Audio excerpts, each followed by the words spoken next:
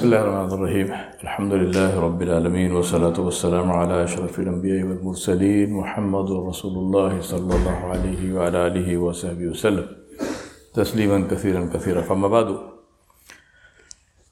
my brothers and sisters, what is the first question that we will be asked in our graves? We all know the question, right? What is it? What is it? What is the first one? Man Rabbuk. Yes? You're confused? No? It doesn't matter if you're confused or not, because it's not a question that you can, memorize the answer and go and recite it there. Man Rabbuk. That question, what does it sound like to you? Are they asking for information? They don't know, they're asking you. What's the meaning of the question? They're not asking Ma Rabbul Alamin, Wa Ma Rabbul Alamin. They're not saying who's Rabbul Alamin. No. Man Rabbuka. Who is your Rabb? So this is a question which is not a question asking about information. This is a question which is asking about the ta'alluq.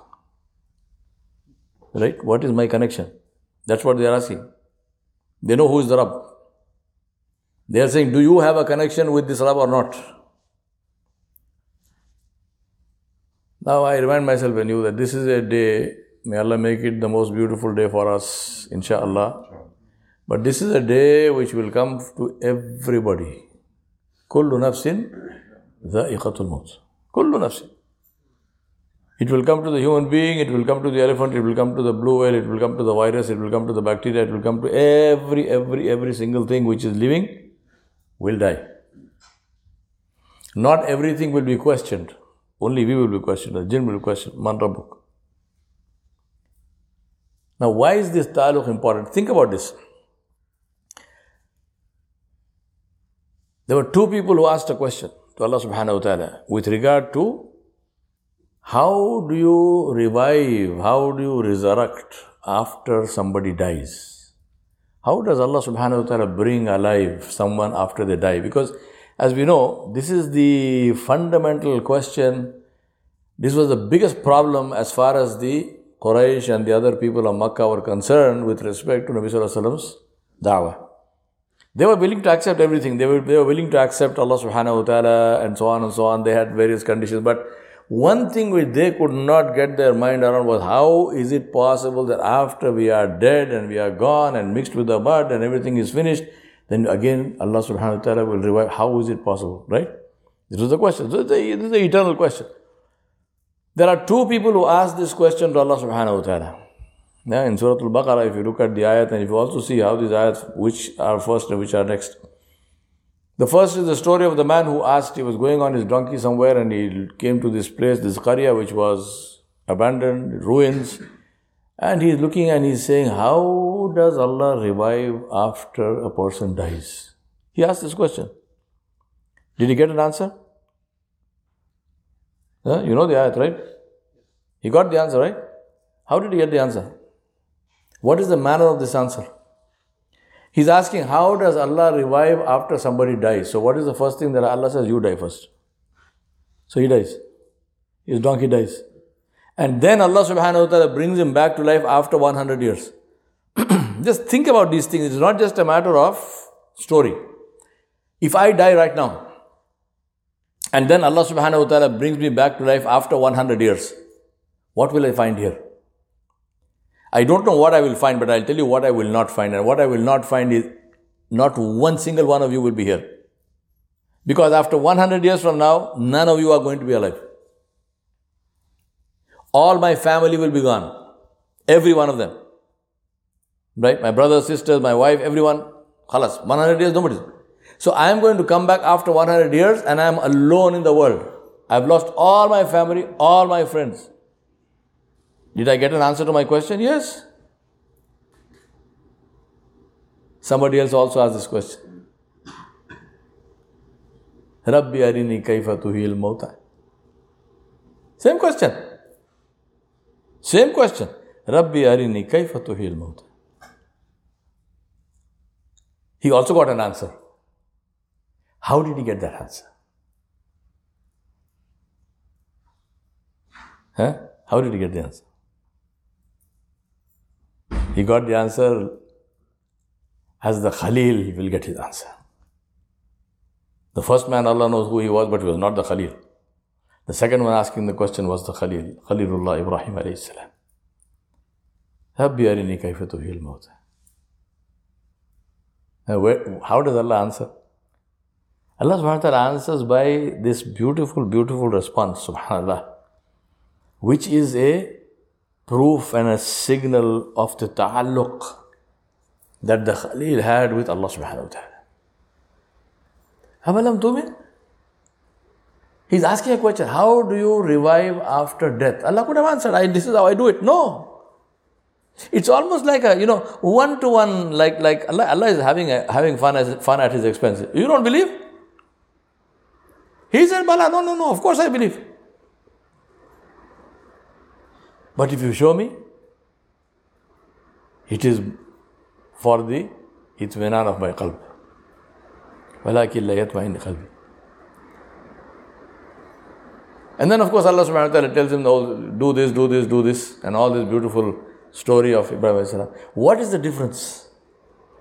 Two people ask the same question. One gets an answer with the jalal of Allah subhanahu wa ta'ala. Haqq answer. And one gets the answer with the jamal of Allah subhanahu wa ta'ala, with the hubb of Allah subhanahu wa ta'ala. What's the difference? The difference is ta'alluq ma'allah. Allah will answer. But how Allah answers, Jalla Jalaluhu, that depends on our ta'alluq with Him. How is this ta'alluq built? وَإِذْ قَالَ لَهُ رَبُّهُ أَسْلِمْ قَالَ أَسْلَمْتُ لِرَبِّ الْعَالَمِينَ. When his Rabb said to him, submit, he said, I have submitted. He didn't say, I will submit if it makes sense. I will submit, I have some questions. I will submit, but I've got some questions. He did not say any of the stuff that today we say when we are faced with the ahkam of Allah subhanahu wa ta'ala. Allah said submit, he said I submitted. Khalas, done.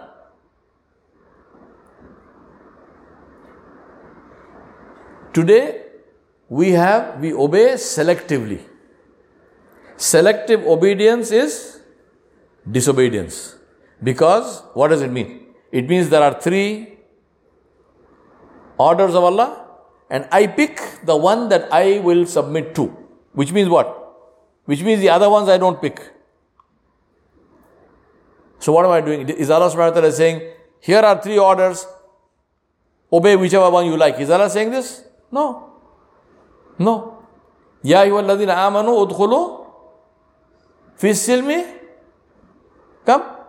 kaffatan wala tattabi'u khutuwati shaitan innahu lakum aduwwun mubin. O you who believe, enter into Islam how much?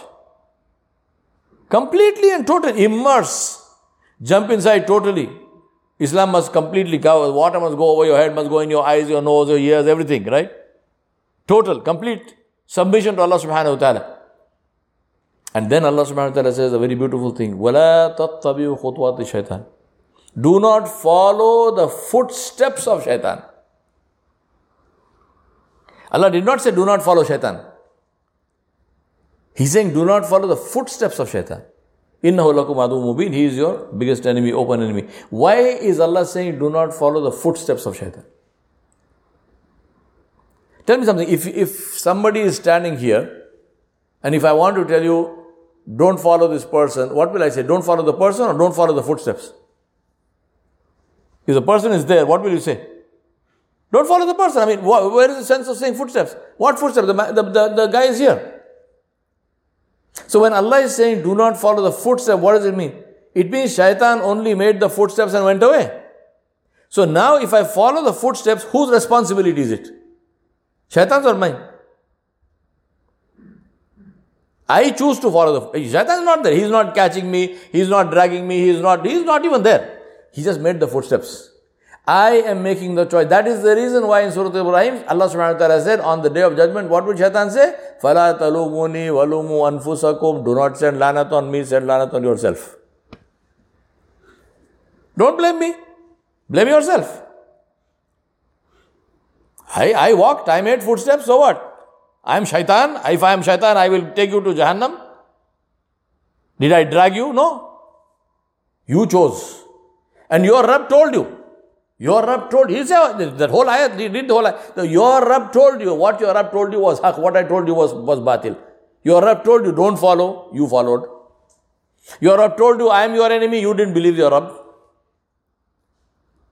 Your Rabb declared war on the one who deals in interest and you take interest. Your Rabb told you, this is halal, this is haram. You still do that. I was speaking to a bunch of 10 and 12-year-old children today in Northampton Montessori School. 10 and 12-year-old children, 10, 11 and 12.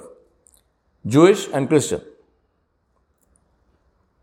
I was explaining Islam to them. So in the course of that, one of them asked, they had some questions. They said, what is halal, what is haram? So I explained to them, what is halal, what is haram. In the course of that, obviously, I told them about slaughtering. I said, this is halal slaughter and something like this is not. Then I asked the question, tell me, a factory slaughtered chicken, which is slaughtered by a machine, is it halal or haram? Instant answer from this 10-year-old kid, haram. So I said, subhanAllah, we got a lot of my brothers with big beards who still don't understand this. And a little 10-year-old kid tells me in 1 second, that kid is not even Muslim. My brothers and sisters, one day we are going to have to answer these things to those who we cannot escape from.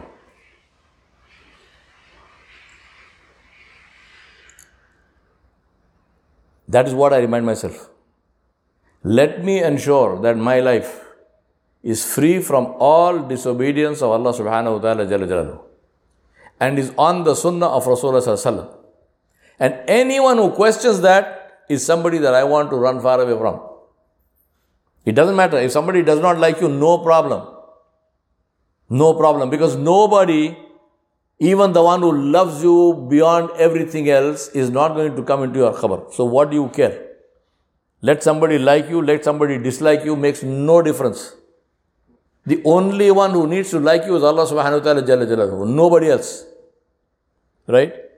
So if somebody wants you to do something which is disliked by Allah, and you follow that person because you are worried about whether that person likes you or not, then something is wrong with your brain. I mean, seriously, we have to say, am I a Muslim?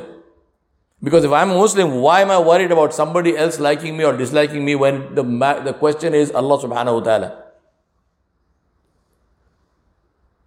Rasulullah sallallahu alaihi wasallam, Sa'ad bin Abi Waqqas radhiyallahu anhu asked him, he said, Ya Rasulullah, please make dua for me that Allah subhanahu wa ta'ala should accept my dua. Yeah? He's asking Nabi sallallahu alaihi wasallam, he said, make dua for me please, that Allah must accept my dua. Rasulullah sallallahu alaihi wasallam said to him, Ya Sa'ad, eat halal and Allah will accept your dua. He didn't say I will make dua. He said, eat halal. Allah will accept it. We need to ask ourselves these questions.